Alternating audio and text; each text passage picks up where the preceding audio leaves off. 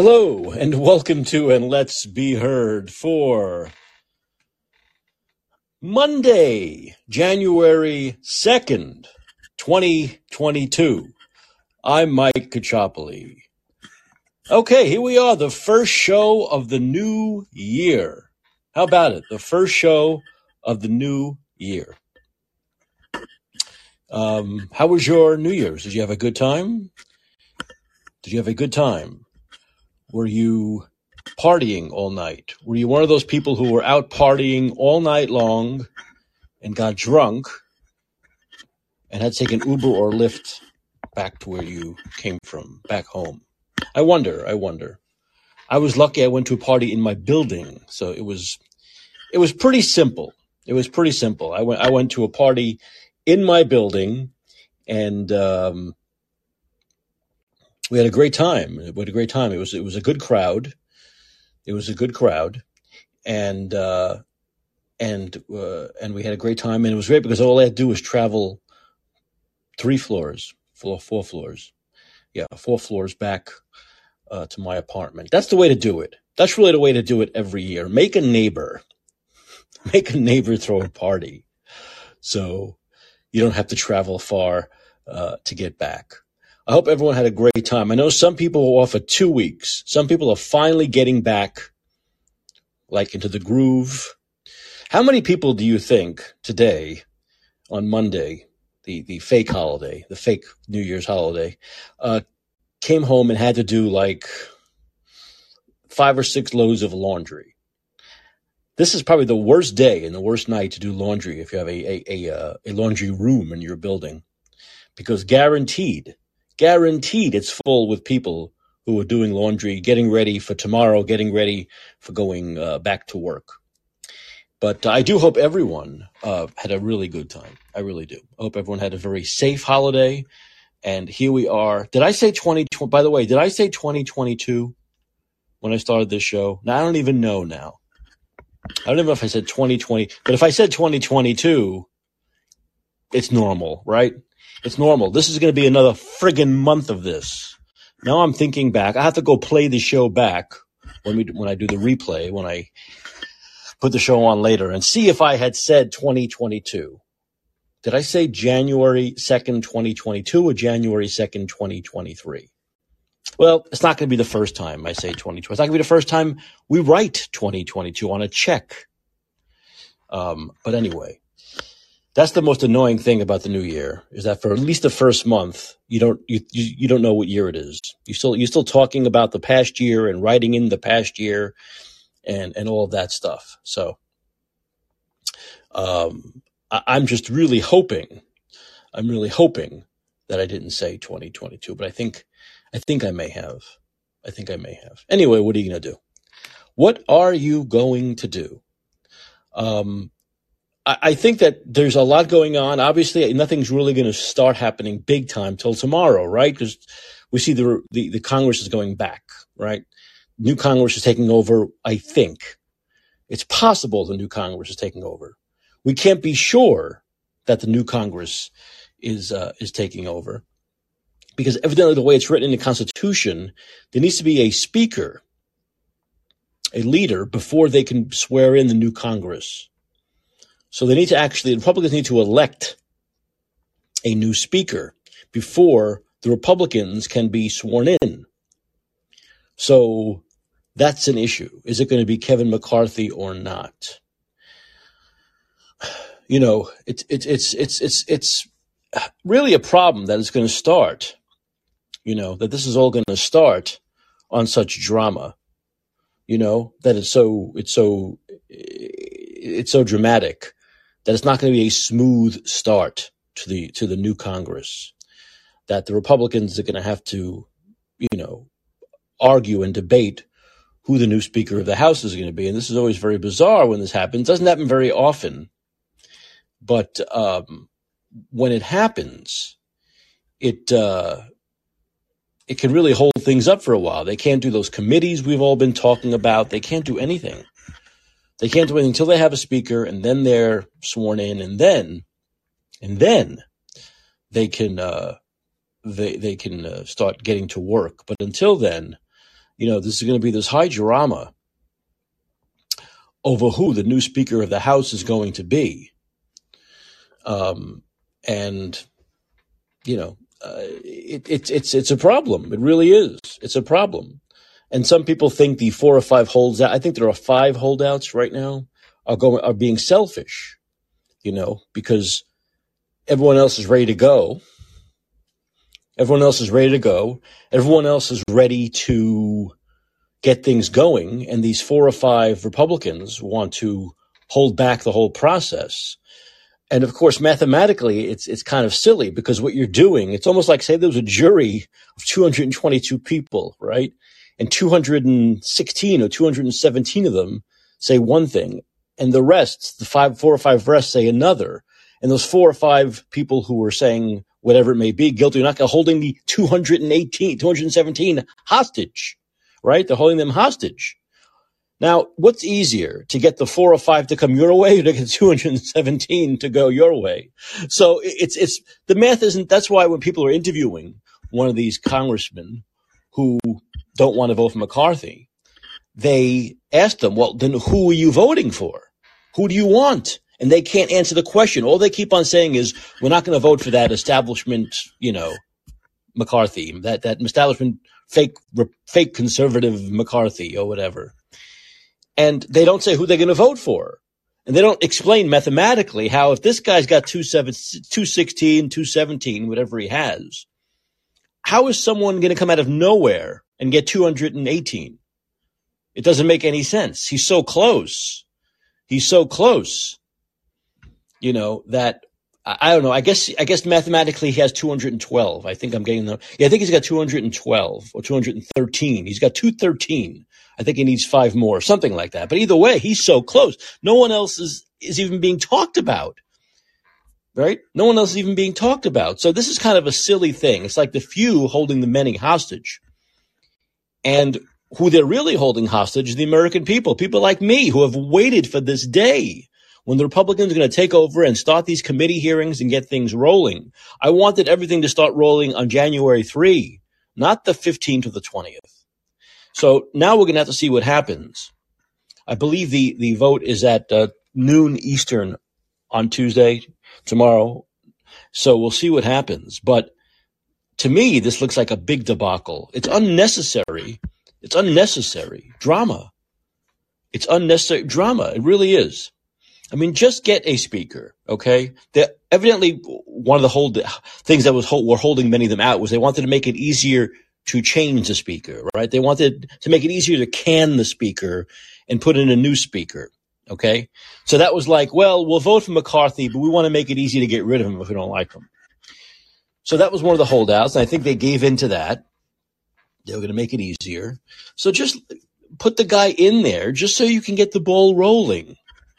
Just so you can get the ball rolling. How do you know he's not going to be fantastic? You don't know. He's never been speaker. Let him be speaker and see what happens. But at least let the ball get rolling. And the problem is, it's not happening if we don't have a speaker. Okay? So, and of course it looks bad. It looks really bad for the Republicans. It does when you start out like this. Remember, the Democrats want to make it seem like this never happens, but it kind of happened to them 2 years ago with Pelosi, right? People saying, oh, we're tired of Pelosi. She's getting too old. We need a new speaker. She doesn't get 218. Some of the progressives, the squad were holding out.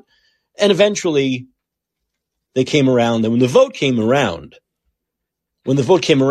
she got the 218, right? But there was still a lot of drama around will it happen, and she had to negotiate, and she had to talk to people. So it wasn't like this. The Democrats want you to believe it was like this smooth thing for them every time for their speaker, and that's not the case. But when it came down to the vote, they were able to wrangle up the votes. That may happen with the Republicans. It may not. I don't know. It may happen, though. So we'll see if this is much ado about nothing, or if there's more to it, and it can take a while. It could take several votes. But once again, if you're talking about it can take several votes, who's next in line? Is it Steve Scalise? Is he going to get to 218? Yeah, there are over 200. There are easily over 200 who are very much behind McCarthy, 100% behind him, and don't want it to be anybody else. So how are you going to get 200 of them to go someone else? I don't know. To me, it seems much simpler to get the 5 holdouts to just vote for McCarthy. They've made it easier to change the speaker and just get the ball rolling on things. Because, right now, the last thing we need is a holdout. And as far as Twitter goes, Elon Musk has promised Fauci files later this week. So there's going to be more evidence.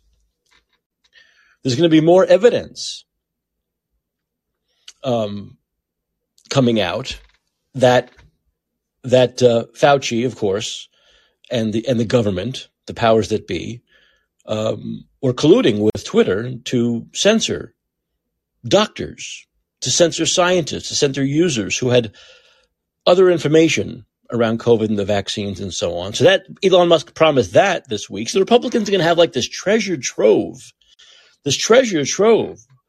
of evidence, and the ball needs to get rolling, right? Strike while the iron's hot. Don't mess it up with this ridiculous procedural thing and act childish because you don't want Kevin McCarthy to be Speaker of the House, okay? It just doesn't make any sense. I understand this is politics, and some of these people are trying to get committee assignments and, quid pro quo kind of stuff. I get it. I do get it. But I think at some point, you have to just say, let's put him in, get sworn in, get the committees going, and in 6 months or whatever, if you think he really sucks, it's easy. It's going to be easier now to get rid of the speaker or change the speaker. So just take it from there, right? Let's not hold things up too much. So we'll know more tomorrow. So by tomorrow night's show, we'll know if this was just, once again, just a lot of politicking and much ado about nothing, or if we're really in a holding period of days of trying to find, a Speaker of the House. So, like I said, the Democrats want to pretend the process was easy when it was Pelosi, but it wasn't.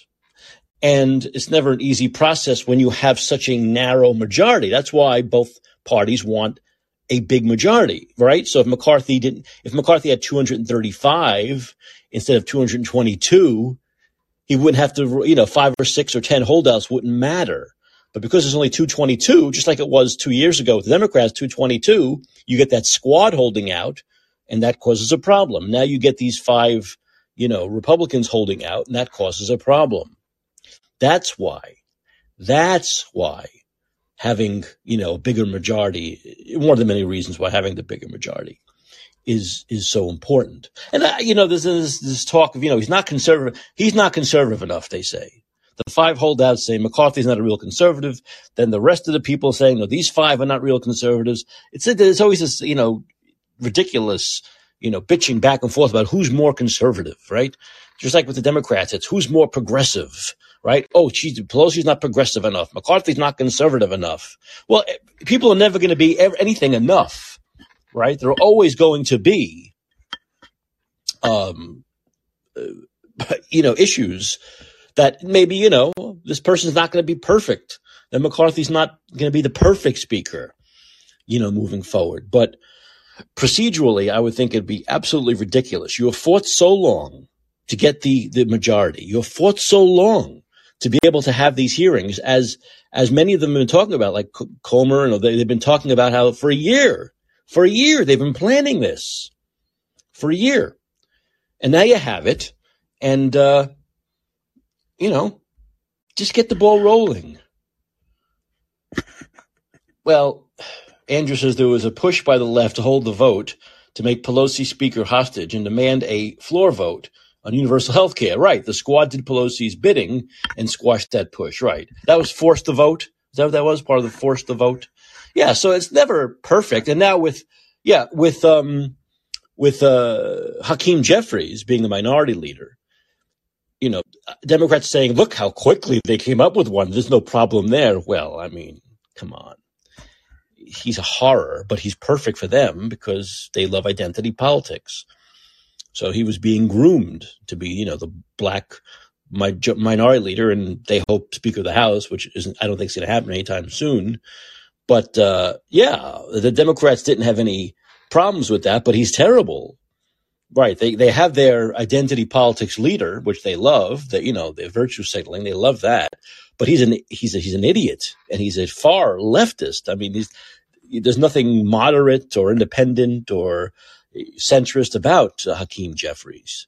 He's going to take that party even further off the left cliff. So that's fine. They want him, but they shouldn't be like patting themselves on the back because they found someone so quickly. It's just that he's young and he's black, and that's enough for them. Go for it, man. But with the Republicans, there are probably a few. There's Andy Biggs, there's Scalise. I mean, Biggs has almost no shot, but Scalise and all that. So there are a few who they could, put there front and center. But I think what you want is someone who's going to push all these hearings and push the agenda, but also not seem so extreme. And I think McCarthy's good at that. He speaks very calmly. He measures his words, but I don't think he's a rhino. I don't think he's feckless. I think he'll do a fine job. So hopefully they can get past that. Like I said, we'll know. But the next show we'll know what's going on with that. I do want to mention, I'm going to talk about the vaccine deaths and vaccine injuries. And now Wall Street Journal actually writes an opinion article about how people who are getting the vaccine are getting COVID more. So you're more likely to get COVID. They've done a study, and they showed you're more likely to get COVID the more, it's not having the vaccine or not being vaccinated, the more jabs you've had. You're more likely to get COVID. And are the COVID vaccines? We talked about this 2 years ago. I hadn't had the show 2 years ago, but I was talking on Twitter about this 2 years ago, that and Daniel and many have said many times, and it was written again today by Peter McCullough, that you don't vaccinate during a pandemic. And that's exactly what McCullough was saying. You don't do this broad. He said you can do possibly very specific, targeted, older people, overweight people, blah, blah, blah. You can do that. But to do this general 0 to 100 vaccination during a pandemic is what is causing more variants to sprout.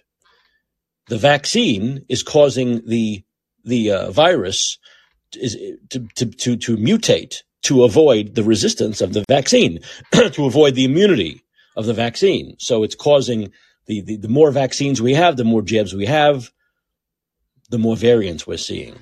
And the more likely you are to get one of those variants, the more vaccinated, the more boosts you have. I'll read the Wall Street Journal article about this. But that's what the virus does, which is why, as many have said, you don't vaccinate during a pandemic. You don't vaccinate during a pandemic because all the virus is going to do and say, oh, yeah, really? Okay, I'm going to mutate to something else. And I'll mutate to something else. And you got a new jab for me? Okay, I'll mutate to something else. And that's what's happening, basically. So the jabs are creating these mutations. They're creating these variants. But we've known this, right? Many people, like I say, myself, Daniel, and other doctors like McCullough have been talking about this for 2 years. But the difference is the Wall Street Journal didn't write about it 2 years ago. And now we're seeing these articles about this. Once again, it's almost like they're all discovering this. Oh, look at we're brilliant. It only took us 3 years to discover this, when many of us were talking about this. But once again, you can talk about this now on Twitter 3 years later with Musk owning it. But 2 years ago, if you said this about the vaccines, you were, and I was, and many of us were censored and suspended for saying it. If you said in November, December 2020, January, February, March 2021, so on and so forth on Twitter, what the Wall Street Journal wrote yesterday, that the vaccines are causing more variants, you were absolutely suspended. Absolutely suspended. But getting to that point, I do want to talk about what happened at the NFL game tonight between the Bills and the Bengals. A Bills player he made a tackle, Damar Hamlin, He made a tackle, and during the tackle, he was kind of hit in the chest area. It looked like there was like a force where there often is during a hit or a tackle in football. There was like a force to his chest area, and he got up and then he collapsed and he had a heart attack. And they had to do CPR, and he was taken to the hospital. Now, of course, a lot of people are saying, well, we're seeing athletes dying young age. We're seeing soccer players drop dead. So they were saying that this could possibly be, because of the vaccine. But we want to be careful here to throw a really wide net over everything that happens, over every young person who dies or every young person who has a heart attack. It's not going to be the vaccine. But, and also in this case, there was a blunt force trauma that caused it. So the question is, did the vaccine weaken his heart to where this would eventually happen? Or did this have nothing to do with the vaccine? And it's just a blow to his chest caused his heart to stop. Once again, if you go on Twitter, there are people who are saying, you see the vaccine? We want to be careful with that. We really do. Because once you start saying that every young person or every athlete that has a heart attack or dies of a heart attack died because of the vaccine, you can't say that. You can't prove that. And obviously it wouldn't be the case. It wouldn't be the case that, young people do die. Before the vaccine, young people have had heart attacks. Athletes have died. Runners. Remember that runner? What the hell was his name? The skinny guy, 40 years old, long time ago, dropped dead running. Perfect shape. So that does happen. So we want to be careful to not say everything is immediately the vaccine. We want to be careful. We don't want to do what the left wing does when there's a mass shooting, right? What do they do when there's a mass shooting? The left wing automatically they say, get rid of guns, right? The knee jerk shit. This proves you need gun control. This proves, the Second Amendment's terrible. You don't want to do that. You don't want to do that. Okay, so the experts, as I'm reading about this, are saying there was some heart arrhythmia, and the blow to the chest may have thrown his heart's pumping mechanism out of rhythm, disrupting blood flow to his brain and causing his on-field collapse. Emphasizing they can only speculate after watching video of the play. Two cardiologists said the contact may have caused ventricular fibrillation, the rapid and disorganized contraction of the heart's lower chambers that disrupts normal pumping of blood around the body.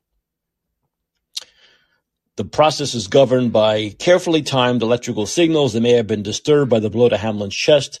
The quickest way to return his heart to normal rhythm would be to shock him with an automated external defibrillator, which also would detect the normal rhythm, they said. The focus is on restoring the electrical synchrony, putting him back into a normal rhythm. There's also something else in which you have to be incredibly unlucky. If Hamlin were particularly unlucky, the blow may have come during an especially vulnerable moment in the heart's electrical cycle, triggering a condition known as commotio cordis, according to Gregory Marcus, a cardiologist. The window is only 40, listen to this now, talk about unlucky.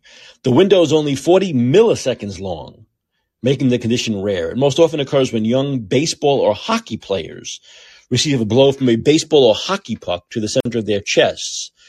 When arrhythmia is the most likely cause of the injury, while the arrhythmia is the most likely. So that thing with commotio cordis, it's like the heart has to be in a special place where it's beating, and this is a 40 millisecond long interval where the puck or the baseball or let's say a helmet of someone, a player, hits you just at that moment. And that's why it's incredibly rare. But the arrhythmia is more likely the cause. It's not only possible. It's probably, when is this? Oh, it's not only the possible. The violent contact could have caused a bulge in a blood vessel known as an aneurysm to burst, so it may have combined with a previously undetected heart defect to trigger a life-threatening event. So that's what happened there. Once again, could his heart have been weakened by the vaccine? I suppose that's possible. I would maybe like to hear from other cardiologists about this first. Maybe McCullough has some ideas. about this. But obviously it's an incredibly rare thing, which happened. And obviously the question I thought of, which is now being written about, is how long did his brain go without oxygen? Reports are his vitals are back to normal and they put him on a ventilator. But how long did his brain go? Because we know it can cause brain damage or brain death without oxygen for a certain amount of time. Luckily, of course, there were 1 million doctors on him right away. So hopefully they were able to get to him fast enough where his brain didn't go without oxygen for too long. Yeah, but of course his heart could slip out of rhythm again. So, yeah, but it's a scary thing. They stopped the game for a while. Then there was some talk as to whether the game should have continued. Obviously, the magnitude of what happened, the game should not have continued. And I think both coaches pulled their teams off. It seems like they might have given the league a short amount of time to make a decision. They didn't make a decision, so I think both coaches pulled their teams off and the game was suspended.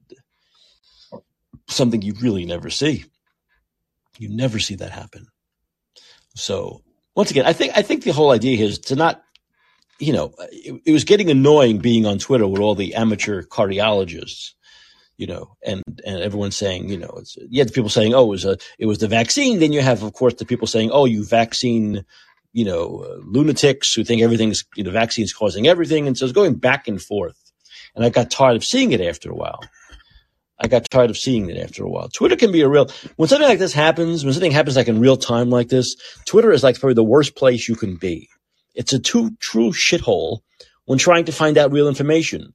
All I wanted to find out was from like what may have happened and where is he now. That's all I wanted. I wanted to find out like what happened and where is he now. And all I got was, oh, it's the vaccine. And then there were people saying, oh, you're vaccine lunatics. Of course, it's not the vaccine. And people praying to God. I didn't get any fucking real information. So after a while, I had to get off it. I swear, it's almost like a lunatic asylum when something like this happens. It's like all the lunatics come out at once from all different areas. And you're trying to find some truth. Give me some truth. A little bit of truth. Just tell me what happened and what's going on now. It's very simple. Can't find it. Can't find actual journalism anymore. You just can't find it. You can't. And even journalists get involved in that shit. Speculation of stuff. I'm looking now, and once again, I don't know. Who knows? But another story I saw earlier today. I didn't believe it when I saw it because it was from some fly-by-night crazy publication I didn't really trust. But now the New York Post wrote it, and it says the guy who was suspected of killing the kids in Idaho allegedly tried to expose himself and taunted the guards. It looks to me like, I'll read what he did. It looks to me like he's trying to, this guy is very shrewd. So it looks to me like he's trying to build up an insanity defense by all of a sudden acting insane, right? So the suspect in the slaying of 4 University High students allegedly tried to expose himself, sang violent rap songs, and threatened guards from a Pennsylvania jail cell. A fellow inmate told the Daily Mail that accused killer Bryan Kohberger displayed bizarre and disturbing behavior. Valerie Shipolina, 50, told the outlet she witnessed Kohberger during her 6-hour stay at the jail after she was arrested for domestic violence. You come in here and I'll cut you. I'm going to pee in your face. Do what you want with me. I don't give a shit. Shipolina claimed Kohberger yelled at one guard. This is from a supposedly, everyone who's described this guy says he's kind of silent, stays to himself, doesn't say much, right? Now, all of a sudden, in jail, before he's extradited, he's saying these crazy things. She told the Daily Mail that she was holding, we got you. Said she didn't recognize him, but another inmate told her that's the guy who killed those college students. And then he exposed himself and he was talking about come in here and I'll cut everybody up. So I think he's trying to get in this insanity plea going, basically, by acting insane. So who knows? This is all craziness. It really is. This year is starting out nutty. This year is starting out like we should fast forward to 2024. It's only day 2 It's only day 2, and all this crazy stuff is happening. Oh my goodness. Maybe it is the end of the world. Maybe it's the end of the world. Maybe it's climate. Maybe the climate's making it. I read a story today about how the climate can make you crazy. This was serious. It's like the climate is causing craziness. Climate change is causing everyone to go insane, But I don't know. Who knows? Anything's possible anymore. Let's see what else. So I was going to get that Wall Street Journal article about vaccines causing variants. Let's see if I can. Here we go. If I can find the Wall Street Journal. Once again, here we go. Oh, good. Surprising. In Google, it was only halfway down the first page. Are vaccines fueling new COVID variants? The virus appears to be evolving in ways that evade new immunity. This is by Alicia Finley of the Wall Street Journal. Public health experts are sounding the alarm about a new Omicron variant dubbed XBB that is rapidly spreading across the northeast U.S. Some studies suggest it is as different from the original COVID strain from Wuhan as the 2003 SARS virus. Should Americans be worried? Well, it isn't clear that XBB is any more lethal than any other variants, but its mutations enable it to evade antibodies from prior infection and vaccines, as well as existing monoclonal antibody treatments. Growing evidence also suggests that repeated vaccinations may make people more susceptible to XBB and could be fueling the virus's rapid evolution. Prior to Omicron's emergence in November 21, though only 4 variants of concern: Alpha, Beta, Delta, and Gamma. Sounds like a sorority house in college. Only Alpha and Delta caused the surges of infections globally.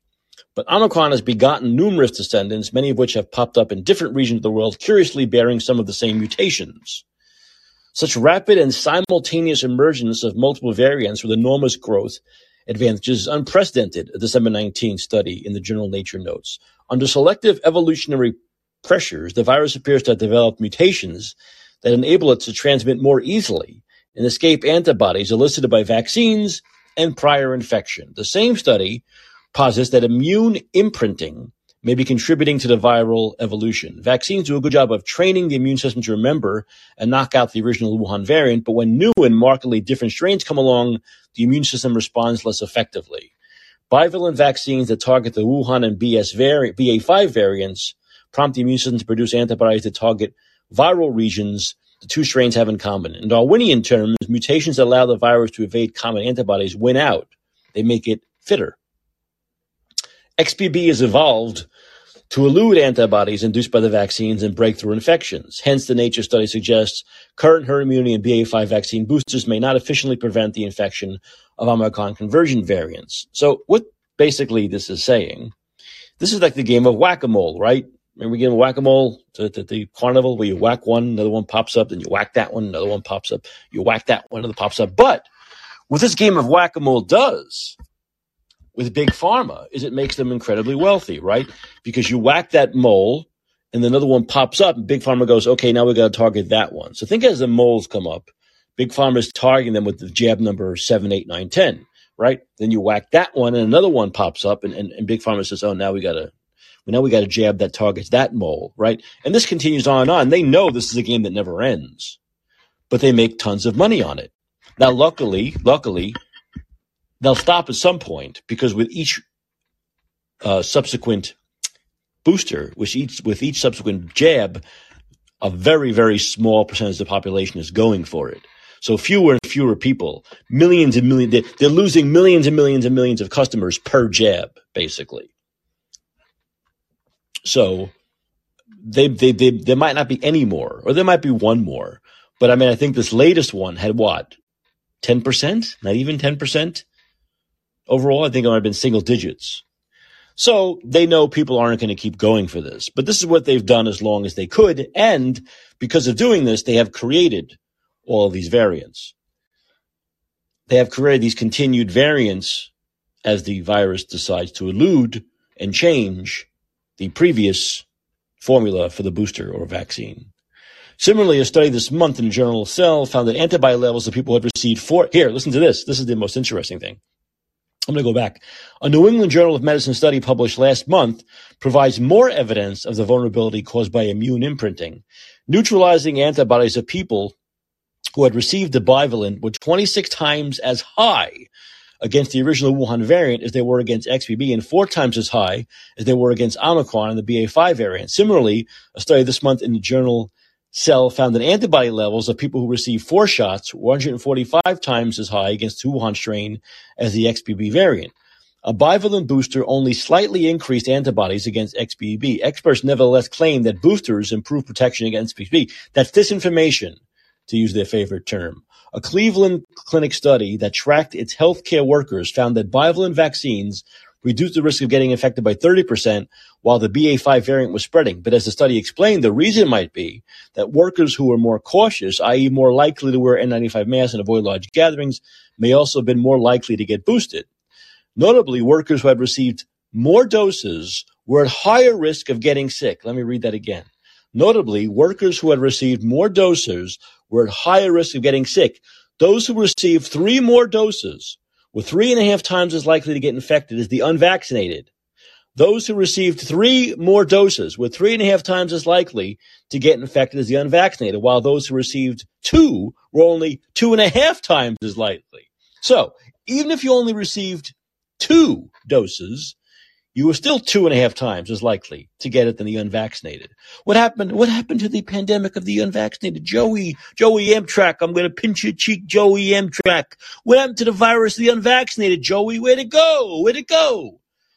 This is not the only study to find a possible association with more prior vaccine doses and higher risk of COVID-19. We still have a lot to learn about protection from COVID-19 vaccination. And in addition to a vaccine's effectiveness, it is important to examine whether multiple vaccine doses given over time may not be having the beneficial effect that is generally assumed. How about a vaccine that doesn't do what's generally assumed of a vaccine, which we've known to be the case for over 2 fucking years now? 2 years ago, vaccines were helpful in reducing severe illness, particularly among elderly and those with healthcare risks like diabetes and being fat. But experts refuse to concede that boosters have yielded diminishing benefits and may even have made individuals in the population as a whole more vulnerable to new variants like XBB. It may not be a coincidence that XBB surged this fall in Singapore, which has among the highest vaccination and booster rates in the world. Over the past several weeks, an XBB strain has become predominant in New York, New Jersey, Connecticut, and Massachusetts, making up about 3/4 of virus samples. The variant has been slower to take off in other regions, making up only 6% in the Midwest and about 20% in the South. The Northeast is also the most vaccinated and boosted region in the country. So it'll be coming to California any second now. Hospitalizations in the Northeast have risen too, but primarily those over 70, which has always been the case since day one. One reason may be that the T-cell response, the cavalry riding behind the frontline antibodies, is weaker in old people. The virus can't evade T-cells elicited by vaccines and infections as easily as it can antibodies. Because of T-cells, younger people are still well protected against new variants. Another reason may be that monoclonal antibodies are ineffective against XBB, and many older people who catch COVID can't take the antiviral Paxlovid because they have medical conditions such as severe kidney disease or take drugs that interfere with it. The Biden administration's monomaniacal focus on vaccines over new treatments has left the higher-risk Americans more vulnerable to new variants. Why doesn't that seem to worry the experts? Well. Look at that. Once again, but we all knew this 2 years ago, or those of us with a brain knew this 2 years ago. Once again, though, Alicia Finley says it in a very, professional medical way. She used a lot of medical terms and fancy terminology, but as we had said 2 years ago on social media, you don't vaccinate. If you said you don't vaccinate, we shouldn't be vaccinating, right? During a pandemic, you were canceled. They either canceled you or they put, one of those tags where you go to the CDC website and they tell you how brilliant and wonderful these vaccines are. Or if you wrote something, if you said what she just said in simpler terms, such as these vaccines are causing more variants, you were either canceled totally or they put a little tag on you, which took you to the CDC website, which told you how wonderful the vaccines were. That's what happened. That's what needs to be investigated, which is why we need a goddamn speaker. and stop playing those games. We need a speaker. We need to get to the bottom of all this. People need to be punished. And by people, I mean Fauci. New Year. I know. I was there with you. How was it after that? You included Fauci and people? Fauci. What was it? What was that? Oh, what was the line from the movie? Oh, Soylent Green. Soylent Green is people, right? Soylent Green is people. Is Fauci people? I don't know. Yeah, it's a tough one. For the sake of sentencing and imprisonment, well, I guess including him within the ranks of people is going to be helpful. The question is, how did we get here? Knowing full well that, as you were saying over 2 years ago, that this is what would happen if you attempt to vaccinate during a pandemic. This is exactly what one would expect. None of this is new. This is imprinting, original, otherwise known as original antigenic sin, and it has been well known for a long time. And there's many other reasons that you do not want to vaccinate during a pandemic. You save that for endemics. One of the big reasons there, of course, we all know is establishing safety. It takes a long time to establish safety. So how did all of this occur? That's what the question everyone should be asking, because your physician, if your physician was able, would have told you all of this. Your physician would have told you that we could damn well expect that these vaccines are going to perform poorly first. First of all, we were told that that's exactly what we could expect. Multiple reasons for why we would expect them to perform poorly. Possibly the main ones would be that it's a coronavirus and they mutate rapidly. They're very well known for doing that. And let's see, what are some of the other reasons? It's spike protein only. That's the only antigen involved here. It's not a killed virus, so you don't have all kinds of potential proteins to which you could have cross-reactive immunity, especially with T cells. So there was a ton of reasons that any physician would have warned their patients that this is not going to be a vaccine that you would really want to take, but they didn't do that. And the question is why they didn't do that. And the answer is simple. Most of us know this by now, and that is that our physicians are parts of big health maintenance organizations, and they do not have the independence that they had once upon a time 30 years ago or so. And there, as I commonly refrain, there's reciprocity everywhere in this universe. So the forces that be during the mid 80s that thought HMOs were going to save us all from the rising tide of healthcare costs didn't factor in some of these reciprocities that were going to occur once you control medicine to the degree that they have. And this is one of them that we're seeing. There are many. This is one of them we're seeing, this uniformity of opinion that is dictated from the top down. And that top has of this medical industrial complex has interests of its own that do not align with individual patient interests. So how did we get here? Once again, how did we get here? And I submit that the biggest one single reason, causative agent, if you will, for why our medical system has evolved to the way it has is obesity. We used to have an obesity rate that was someplace around 4 or 5% in this country only 50 years ago. Now it's 42%.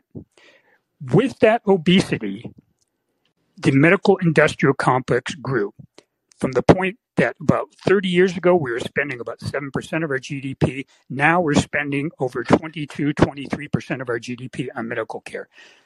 The power, the political power, and the financial power of the medical industrial complex has grown enormously because of obesity, because of this one disease, obesity. And with that, what you have sacrificed was not only your individual health, but control over your health.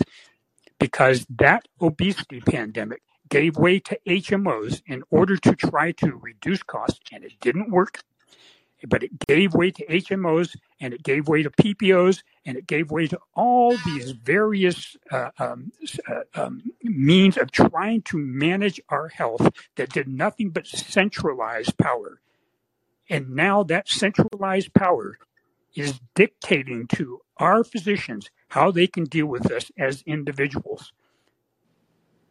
If you want to reverse the course of this problem, it's simple.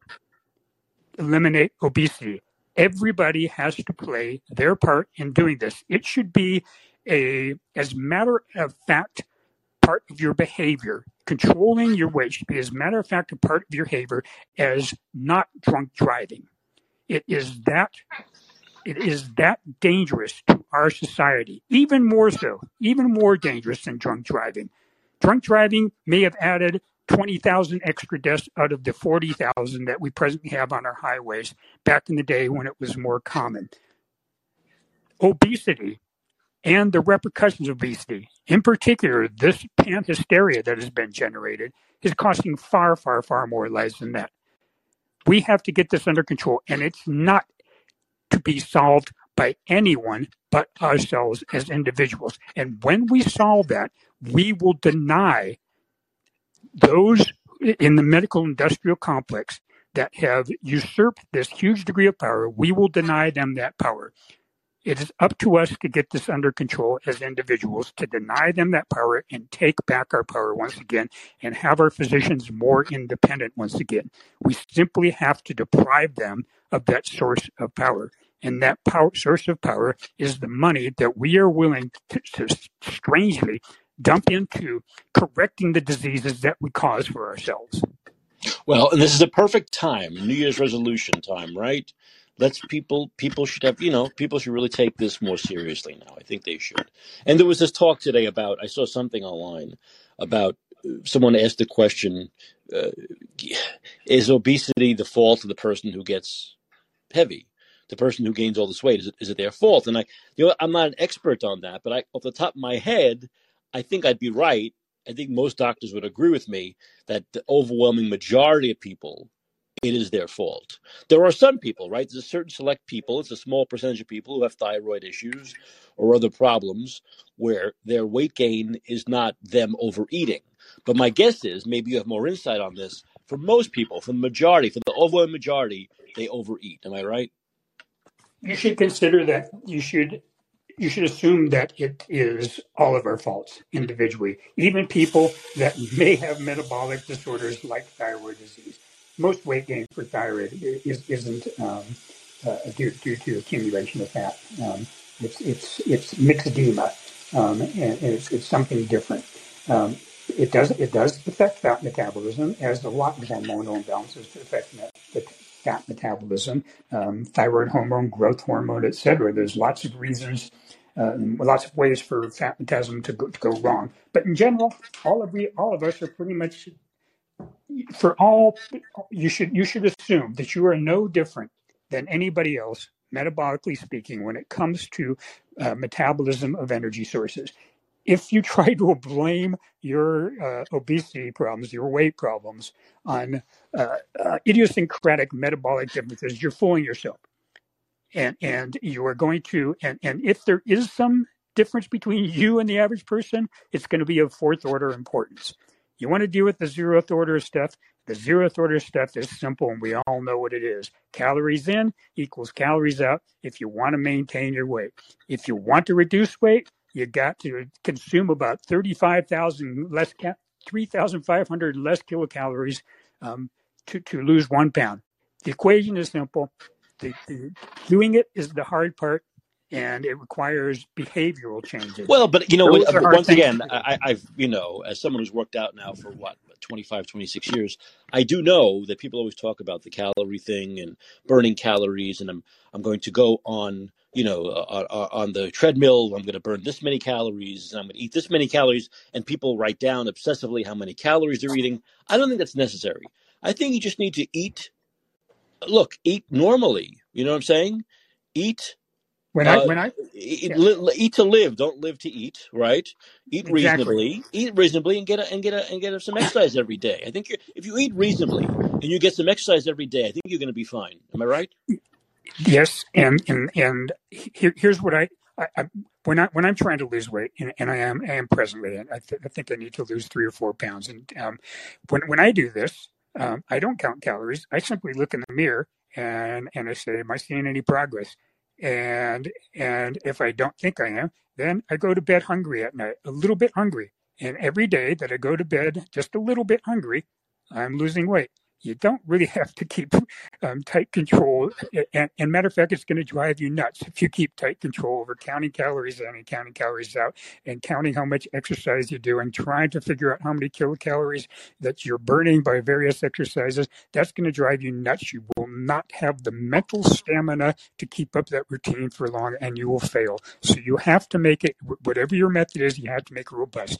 The most important thing that I think that I or health experts, particularly health experts that deal with weight loss, the most important thing that they can tell you to make sure that you succeed behaviorally, because that's where it's at, the most important thing is for you to develop meaning in your life. Yes, absolutely. Of that, there's no doubt.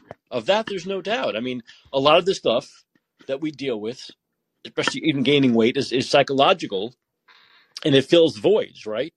It fills voids that we don't that we're filling a void. It could be emotionally, psychologically, whatever it could be. It could be emotionally, it could be sexually, but it fills a void, just like any other compulsion, just like any other obsession.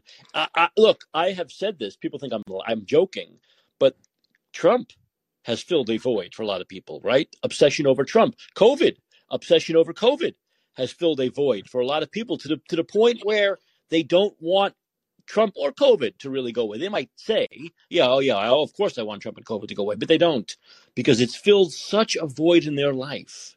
Their life has been so empty without this, and before these two things, a person and a virus, or a person they would consider a virus, that they can't let it go. They can't let it go because they have to go back to where they were before, which is a life of emptiness, where there's too much missing that this stuff fills up. And when it comes to eating, it's the same thing. Food, right? Food, liquor, alcohol, smoking. All this stuff really fills a void. Yeah, the easier our life. This is another one of those reciprocal relationships I like to talk about. The easier our lives have got, the less we have struggled, the less meaning we have in our lives. This should tell us something. This should tell everybody something, that meaning and struggle in life are connected. It's linked, and you should strive every day to struggle at something. Struggle to make yourself better in some way. Struggle to just survive. Whatever it is, you should be struggling every day. That is what is going to give you meaning in your life, is that struggle. And we evolved in this sense to find meaning in struggle. Because for our ancestors who didn't have it as damned easy as we have it now, for our ancestors, struggle was their daily existence, and conquering that struggle, succeeding in that struggle, is what gave their lives daily meaning. And those fleeting moments of happiness that they could share with one another after the struggle is what gave their lives daily meaning. We've lost that. We've lost the sense of struggle. Many people have lost that sense of struggle. So get that sense of struggle back. And by that, I don't mean make your life hard on yourself intentionally. What I'm saying is challenge yourself. When you challenge yourself, you'll find meaning. And when you find meaning in your life, you will stop thinking about food as incessantly as Americans do. And you won't be picking up that, ice cream bar or that can of sugary soda just to fill, a moment in the day. You'll be thinking about that thing that's of interest to you. Maybe you have a passion for music. Maybe you have a passion for writing. Maybe you have a passion for exercise. Whatever it is, develop those passions. Exactly, I agree with you 100%. And my passion is to absolutely hold Fauci accountable in 2023. That is an excellent passion, and I can tell you there's a lot of people that are keeping their weight down as we speak, working hard on that very goal. That's going to keep me in tip-top shape, man. It's going to keep me in tip-top shape. Tip-top. Throw yourself into anything, and you will see your health improve. Yes. Absolutely. That's it. Exactly.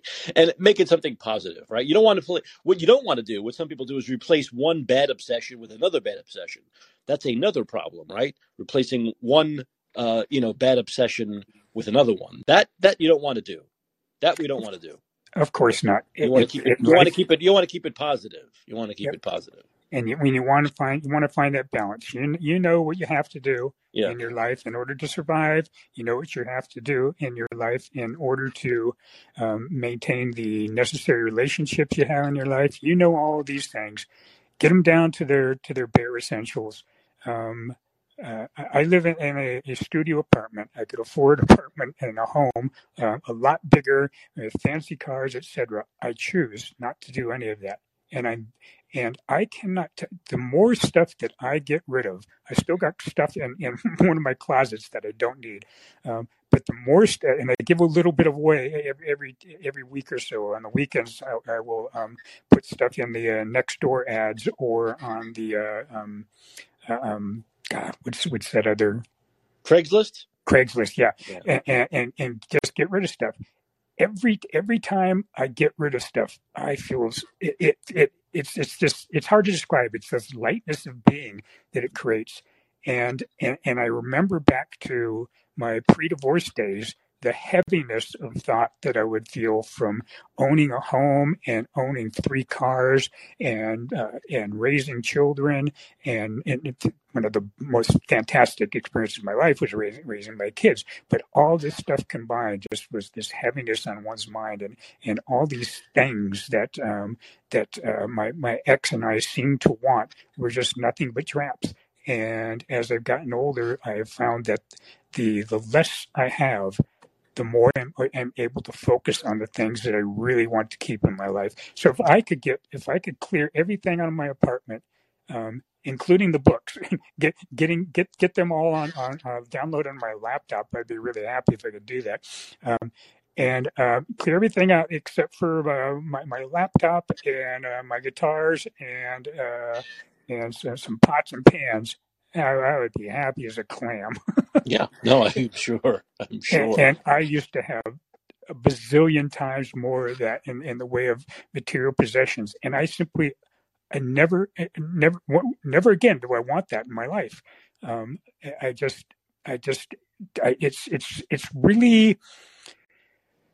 It's interesting, to say the least, to look back at my life and say, how did I get trapped into thinking that I needed to obtain these things?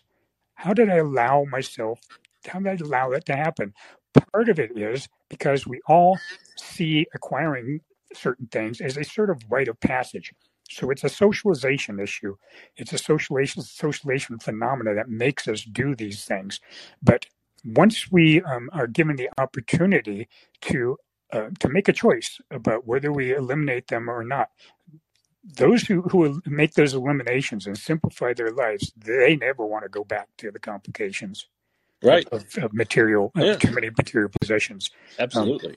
When your passion is, for example, making music, which is one of mine, and the only thing you see in your abode is your guitar, that is where your focus is going to be. But if you see, 3 couches and dining room sets and 4 king size beds and et cetera, a car you have to wash, 3 cars you have to wash, make sure that they don't have scratches on them, get them maintained. If that's what you see, then all your attention from this thing that is really your passion is going to be diverted. It's as simple as that. If all you got in your house is what you want, what you're passionate about, then that is all you're going to have to devote your attention to. That's good. That's pretty much right. Daniel, thanks for the call. I really appreciate it. Yep. Thanks. Have a good night. All right. Okay. Yeah, it is. That's all. It becomes an obsession. And I saw that in the movie that I gave the best movie of the year to, The Whale, which is it could be a trauma in someone's life, right? Which leaves them without a partner or a daughter or whatever it may be. And then people obsessively do something. They can obsessively drink, they can obsessively gamble, or they can obsessively eat and get to the point where they become, 600 pounds overweight. And of course, that's extreme examples, but that's what could happen. And I think we've seen a lot of that in the last 3 years. People have had nothing to look forward to, right? They were told they couldn't go see their relatives. They were told they couldn't go on vacation. They couldn't travel without the passports. And it's created this really backlog, if you will, of people who are just have a lot of voids in their life.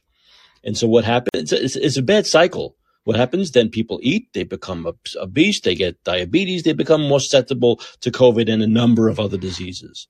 So once again, the more I talk about this, the angrier I get, the more we delve into how we were so hurt over the last 3 years by someone like Fauci, hurt by someone like that who prevented so many people from living their lives, some people from getting the information they needed from other doctors, right? That could have balanced out with what Fauci was talking about. People could have said, no, I think I'll take the chance.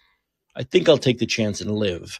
And so many people didn't because Fauci and his minions and his mafia censored and deleted and bullied people. Bill, how was your New Year, Bill? Hey, Mike. As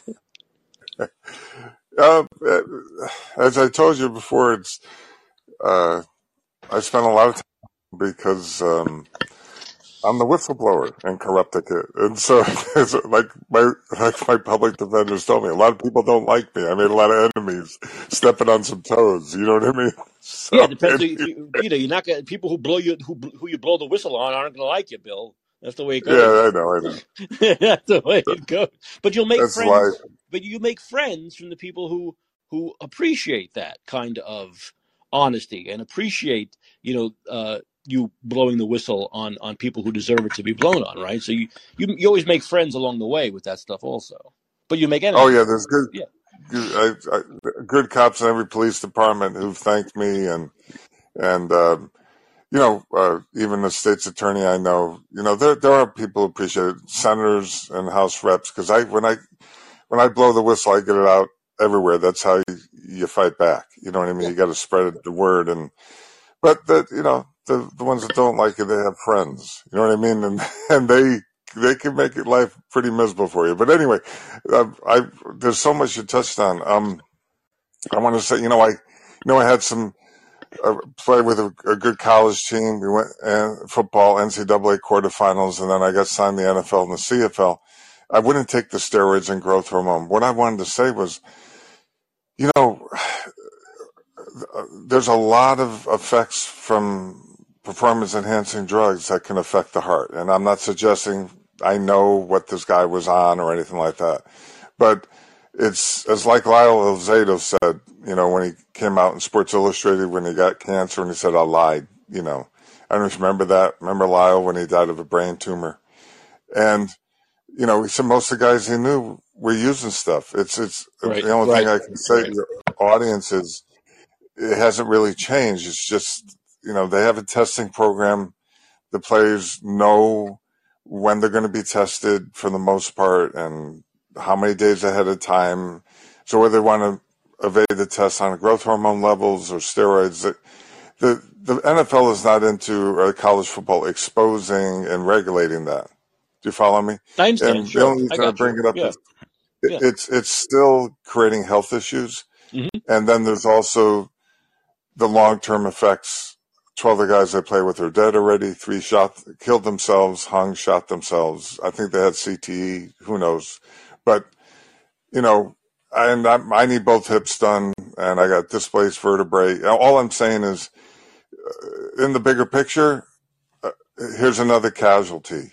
If it could have been just, like you said, freak thing from the impact. I would not have, if I had to do it all over again, I wouldn't play football. That's all I'm trying to say. Well, there are a lot of One more parents now. passion. There are a lot of parents now who don't want their kids going into football. They Yeah. don't want because of the contact. So, you have basically parents who want their kids to go into things like baseball, right? Right.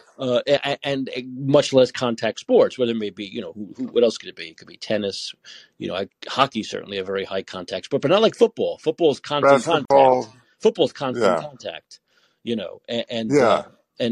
we've seen, and the brain injuries. Right. Concussions we've seen in everything. Concussions we see in hockey. Concussions we see in baseball. I know umpires that have gotten concussions and had to retire because of the ball hitting their helmet. So their visor and all that stuff. So it a face mask enough where with enough force that you can get concussions. We've seen that a lot from home plate umpires. So it's not just No kidding. football, but football is Yeah. obviously the sport where you're most likely to get several concussions.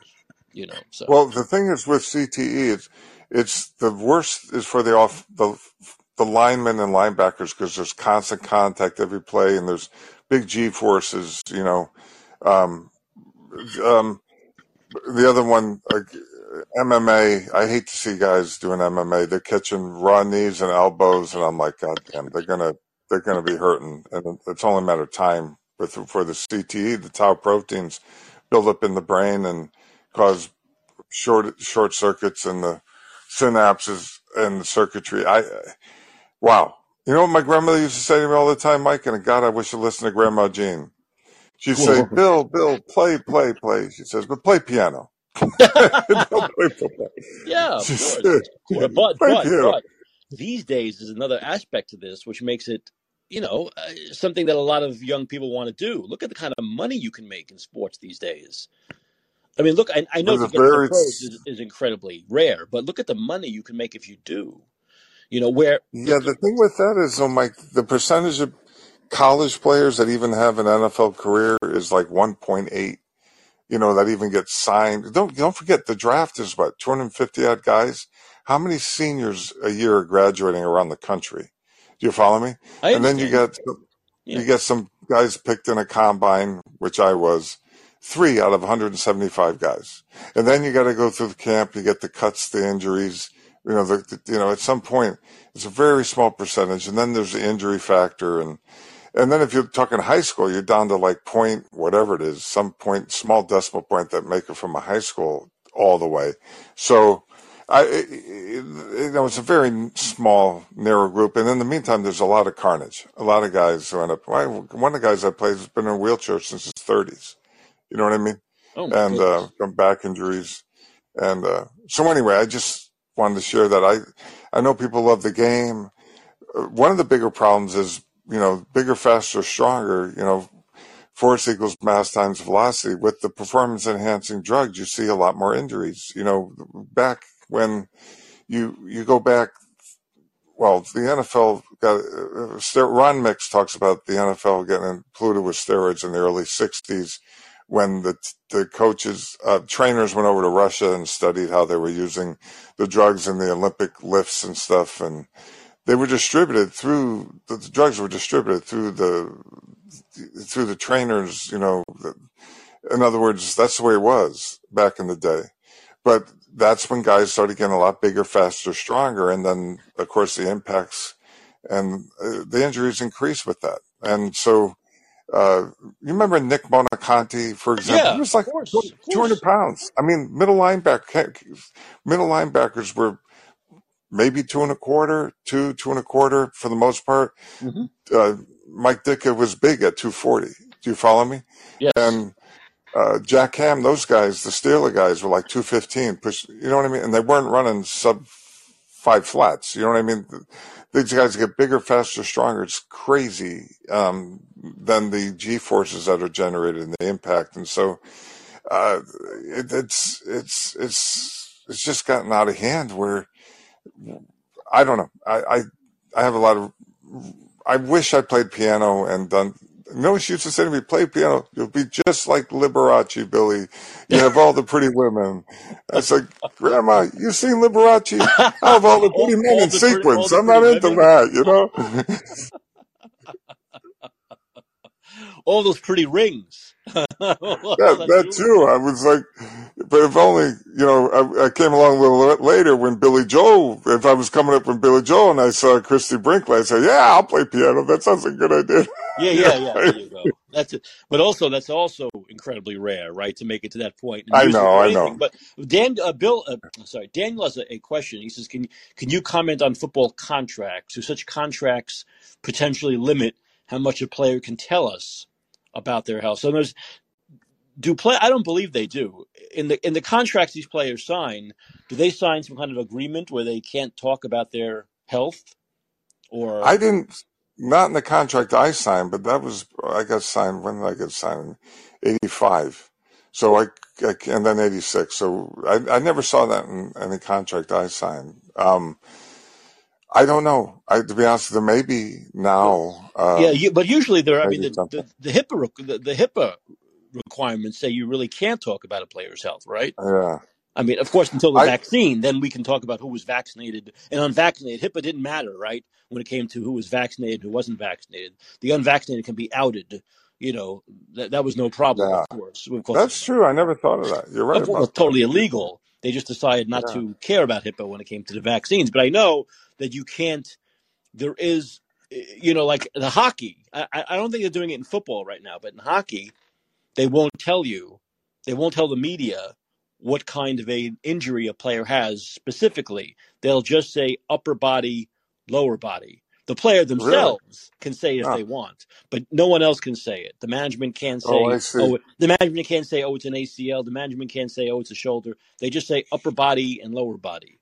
That's it. Okay. So that's a new thing that's Good. happened over the last, I'd say, 2 or 3 years. So like the Yeah. thing with Carlos Correa, with his exam with the Giants, and the exam didn't go right, and then they said we don't want you anymore. And now the Mets did the exam and showed the same thing, and they're not sure if they want him anymore. But I believe it was not the place. I think we finally found out something about the injury, some ankle or something.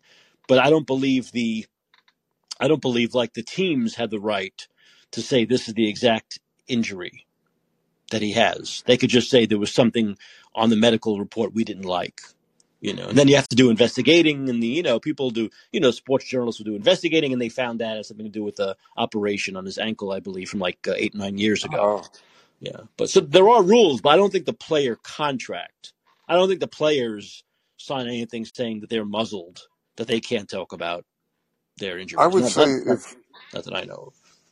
If the player's comfortable saying it to the media, then he's talking about himself. Yeah, he's not talking right. about anybody The players else. can talk about their own injuries, but no one else can bring up those injuries without the consent, I believe, of the Right. player. That's probably likely. Yeah. Which I guess could make sense because they have a career to worry about, right? Yeah. So that's but I do see I see it from both points of view. I see it from the parents' point of view. Yes, they worry about their children, their health, but I also see it from the point of view of, boy, if you make it, and I do know the way these contracts are written, that you can get. That's why these players want 10-year contracts, 12-year contracts, because if you get hurt in year number 2 of that contract, you're paid for the rest of it. So who wouldn't want that? Of course, only athletes get these kinds of contracts. Regular people don't get a contract where you sign with a company and you get a 10-year contract. And if you get sick in year 3, you're paid for the next 7 years. Regular people don't get that. They're out on their asses with nothing.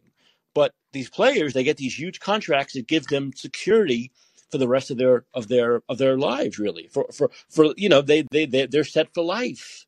They're set for. I have a problem with those kinds of contracts. I don't think that if you have a 10-year contract and you get injured in year 2, that you should be paid for the next 8 years. But that's the way it works. That is the way it works. So yeah, I'm to be honest with you, I don't watch football anymore, or even baseball. You know what? My father had a bicycle shop, right? And of course, at one point, we're all idolizing Lance Armstrong, for all the Tour de France, and then he brought the Tour de France to America, really, in the sense into the public eye. Mm-hmm. Then we had the home run era, and then we saw the Olympic athletes getting bigger, faster, stronger. And then all of a sudden, we started to realize a lot of these people were using performance-enhancing drugs across the board. Yep. You know what I mean? Yep. And to me, I had lived it, and I saw, you know, the steroid rages. I saw guys have steroid rages, when they're on a lot of juice and they couldn't control their emotions and did Hmm. really dumb stuff. And I saw the guys getting hurt, and I saw the also guys who, I mean, it becomes a very unfair playing field, because it's so drug enhanced that it's, they get huge advantages, and and I just got disillusioned. You know what I mean? Because of the whole culture. And Yeah, I know Harry Carson. Remember, he was the middle linebacker, all pro for the yeah, yeah, Giants. yeah, yeah, yeah.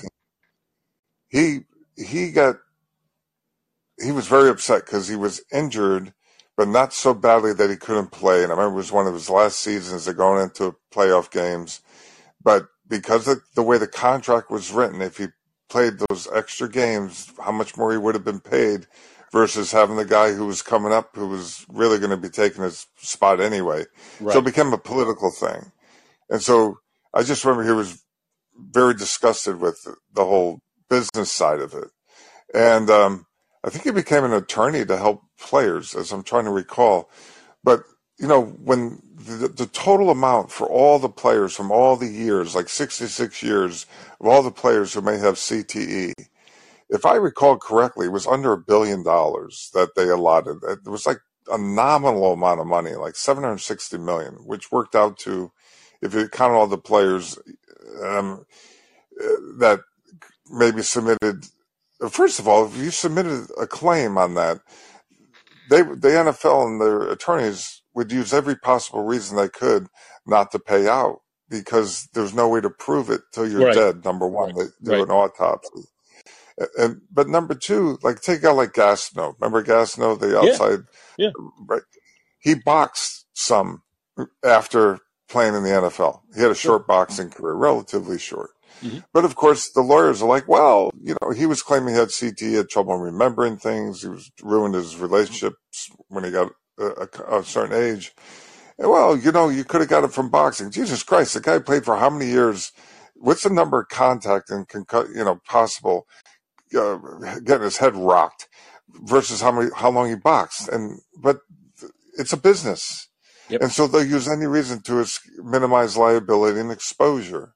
Do you follow me? So Yeah. you get these guys, sure, some make good money, but no amount of money is worth your cognitive ability at some point. You know what I No, mean? it's And right. Right. Exactly. At some point, you have to when you and the thing, from what I understand from concussions and brain injuries, is that once you get one concussion, you're more susceptible to other concussions, right? that's Once you get true. your first, you're more susceptible to subsequent concussions. Yeah. And you're getting concussions, 2, 3, 4, 5 concussions in a career or a very short period of time, not even over a full career, Yes. over the course of a few years. You're getting to the point where, forget about, obviously CTE is a possibility in the future, but you're getting to the point where one more concussion can end your life. So at some point, and they've tried, right? They've tried to make these better helmets. They've tried to make rules where the head contact and you can't do head contact. They're giving out suspensions for head contacts for, illegal targeting and all that stuff that they've tried. But you're in a game that's so goddamn fast. I mean, the game is so Yeah. fast. It's a fast game with very powerful, strong men, and Yeah. so these things are going to happen by accident. They're going to happen. And football player, quarterbacks like that quarterback. You get sacked, and your head hits the ground. That Yeah. causes a concussion. Even just the Remember, force of getting sacked can do it. So remember it's Kenny Stabler? He claimed he developed CTE, and then also there was a fella who long-term Dolphin backup. I forget his name. Not Greasy. Anyway, but from their head hitting the ground. But also, you got to remember, with the guys getting bigger, faster, stronger, and they got a lot more force momentum. I'll tell you what, the toughest guy in the field, in my opinion, has got to be the quarterback. Because you imagine you're standing there and you got to open up your chest to throw the ball. and you got Yes. this friggin' monster bearing down on you. You Yeah. got to have some kahunas because you know you're going to get rocked when you're Well, playing I've linebacker. I've always felt that way. I understand the quarterbacks, obviously, but I've always like a catcher in baseball, right? But Yeah, I've always felt that way about the wide receivers, right? Because they're yeah, very vulnerable yeah. when they jump up vertically to catch the ball, and then they get Hmm. whacked in the chest, right? They catch the ball, Yeah. and as they're coming down, boom, right in the chest. I've always thought, and I cannot, and it's amazing that those guys get right back up. They get right back up as though they were hit by a Most of the feather, time. as though they were hit by a feather. Yeah, but I can't believe that. What I'm saying is, I can't believe they're not injured more often. You know, Yeah, yeah. Well, the it human body is pretty resilient, the pads and everything, but it does catch up with you. And then you remember Jim Otto, 00, yes, um, Steelers, and or the Raiders. I'm sorry, and he got to a point where he could barely function and walk. Dick Butkus, remember him, where he was dragging one leg at one point. He catches up with guys, and uh, um, some guys say no matter what it was worth it. Other guys look back and say, you know what? No, I don't think so. And then you have those you lose, like along the way. And so anyway, it's just what can you say? I think there's others. Sure, you get head injuries. You can get a head injury in basketball. You get head injury in baseball, but the frequency and the likelihood is much higher in boxing, MMA, and football than in those other sports. You know what I mean? I didn't realize the umpires had an issue with that. I had no idea that they would get clocked that much with a Oh, foul ball. I actually had a friend who was a Major League Baseball umpire, and Uh-huh. he retired a few years ago, much earlier than he wanted to, because he had like 5 concussions.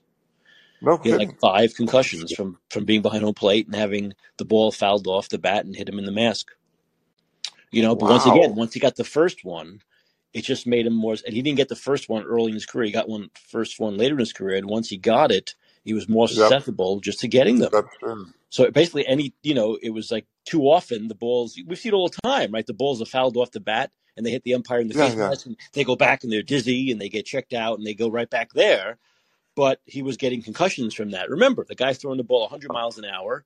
I know. You got a strong person like Crazy. Giancarlo Stanton swinging the bat. When the ball comes off of Giancarlo's bat, it's 110 miles an hour, and it hits you Sure. right in the mask, and you're a few inches behind the guy.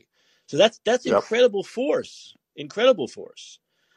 So that he had to retire. The doctor told him he can't take one more.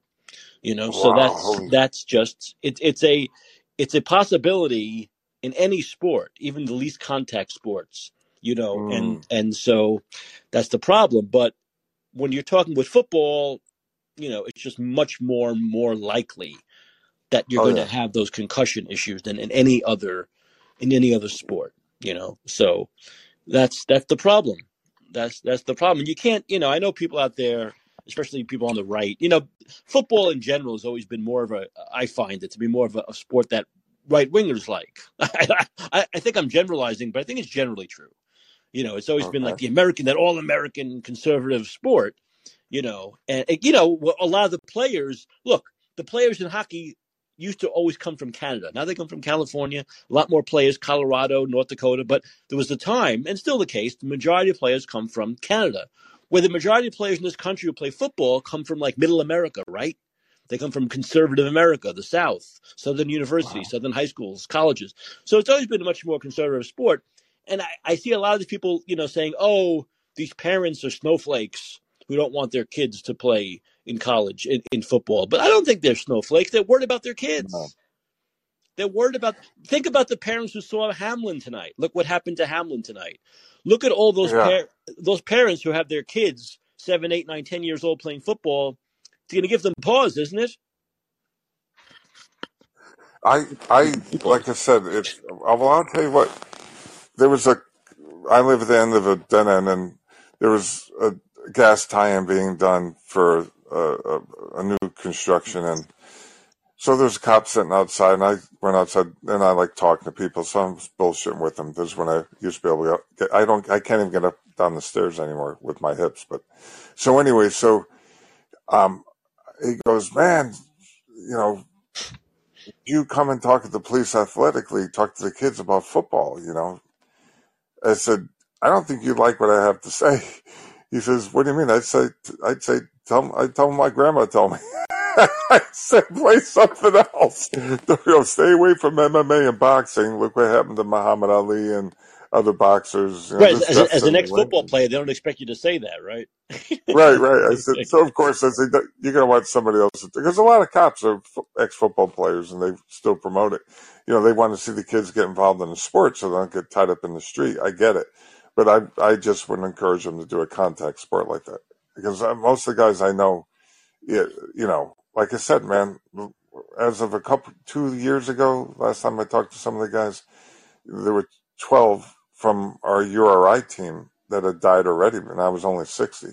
Oh my That's a lot of goodness, dead guys from a football that's a team. crazy amount. Yeah. You know, I'm talking over 4 year.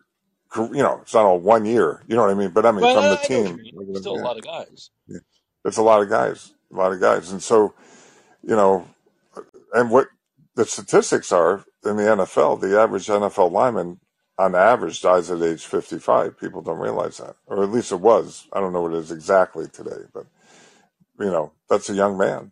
You know, so relatively speaking, Well, and if so I'm a there's a lot. parent, look, there are always going to be enough kids. There will always be enough parents who think it's fine, enough kids to play football. It's not like we're going to have, you know, a lack of football players in the future. Not in this country. It's never going to happen. It's Mm-hmm. been the number one sport in this country for a long time now, for what, how many years? Over 50 years, and it'll continue to be. But, if I'm a parent and I got an athletic kid and they're like kind of open to a lot of different sports and I see them playing tennis and playing baseball and football, I'm going to say go for baseball because, look, once again, it's a longer career, right? Generally a longer career, less problems after you retire, and the money in baseball now or basketball, right? It's just Basketball too. Yeah. yeah, out of this world. Where we're seeing, you know what I would do if I were a parent? I would want my son, if they were into sports, to become a Major League Baseball pitcher. That would be my perfect sport and position for my kid to play. You're talking about a pitcher. These pitchers, the best pitchers now, not even the best pitchers, forget the best pitchers. The average pitcher now makes ridiculous 10, 15, $20 million a year. Average, right? But the best Wow. pitchers make 30, $40 million a year. So think about that. $40 million a year Mm-hmm. is more than $1 million if you're a starting pitcher, more than, and those are the ones making that kind of money, $1 million per start, man. More than $1 million for one start, one game, one day. Okay? Now, it's obscene, right? More money than many people will make in their entire lifetime. A Major League Baseball pitcher will make in one start. One start, which encompasses, nowadays, there's usually 5-6 innings, so 90 minutes, hour and a half, right? 80 pitches, 90 pitches, $1 million. Think about that. Just think about that for a second. It's crazy, it's absurd, but it certainly would be my preference, you know, if I had a kid. Or if I was still, you know, if I can go back and do it over again and be 10, 15 years old and be into baseball, which I would have stayed in it and tried to develop my arm, because that's where the money is. And it's probably also one of the more, how can I call it? It's not totally safe. We've seen pitchers through the years get baseballs lined off their heads, right? We've seen it happen. But but you're less likely. It's less likely to have a life altering injury being a starting pitcher than in many other many other positions in many other sports. So that would be it for me. You know, if I were a parent, so I can totally understand parents saying, you know what, stay away from football. You know, stay away. You know, unless you're so passionate you can't do anything else, stay away from football. I would look at, you know, kids, they won't, I think they don't want to listen to parents sometimes. I just say, study the numbers, look at the injury rates, look at the, you know, the mortality rate, what the average age, when are these guys passing, what are they dying of, and make up your mind. I mean, I know how I feel about it, but that's what I would say, and having lived through it. And because the other thing is there's a lot of, I know a lot of guys who end up taking performance enhancing drugs because they wanted to play so bad, and to get to that level, they really didn't have a choice. Do you follow me? It's Yeah, either I do it understand. or don't Yeah, play. You know, right. for me, I was a good enough athlete where I didn't have to go down, and I worked really hard. It was just I didn't need to, but most of the guys I played with did, and then it depends on what level you're playing on. You could, but if you're looking to make a career out of it, then you're kind of. I could tell you this, once let's put it this way: there's guys I played against in college who made it in the NFL, who I used to be able to easily handle in college. Do you follow me? Yeah, I And got you. then Yeah, they got on this stuff, and I don't want to name names, but I did play against guys that even won Super Bowl rings.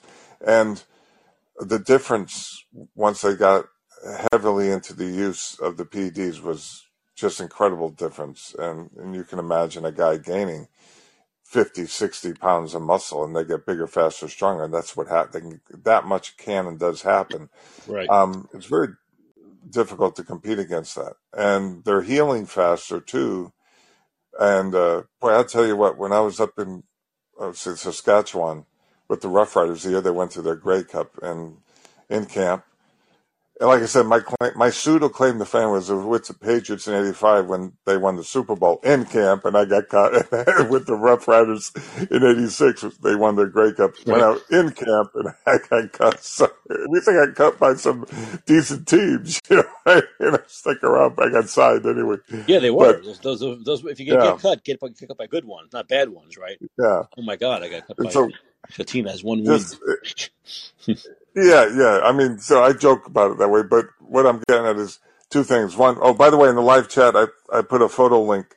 The letter Ray Berry wrote me when they cut me, which was nice. Coach Berry. Oh, I'll check He, that out. Thank you. That's cool. I'll yeah, check that out.